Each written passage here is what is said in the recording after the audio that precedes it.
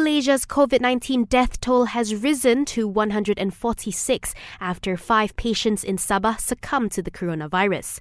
Meanwhile, 375 new COVID-19 cases were reported today. Over 270 were found in Sabah, 36 in Selangor, and Kedah reported 16. Also, the Health Ministry has detected 5 new clusters nationwide. The conditional MCO in Klang Selangor will not involve the Kapar sub-district. Defence Minister Datuk Seri Ismail Sabri Yaakob adds that during the order, wholesale and farmers markets will be allowed to operate during selected hours. However, night markets will be barred from operating. Meanwhile, Selangor police say 7 roadblocks will be placed around the Klang border.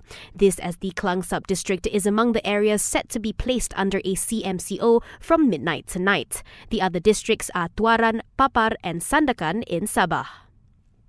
Speaking of which, some 140 schools in Klang have been ordered to close starting today until October 23rd following the CMCO there. For more information on the affected schools, you can visit the Education Ministry's website.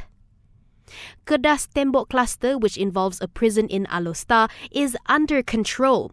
The State Menteri Besar's office says this as the inmates are being quarantined there to prevent the spread of COVID-19 to the public. It adds that patients there are being treated in the prison and were not brought to hospital.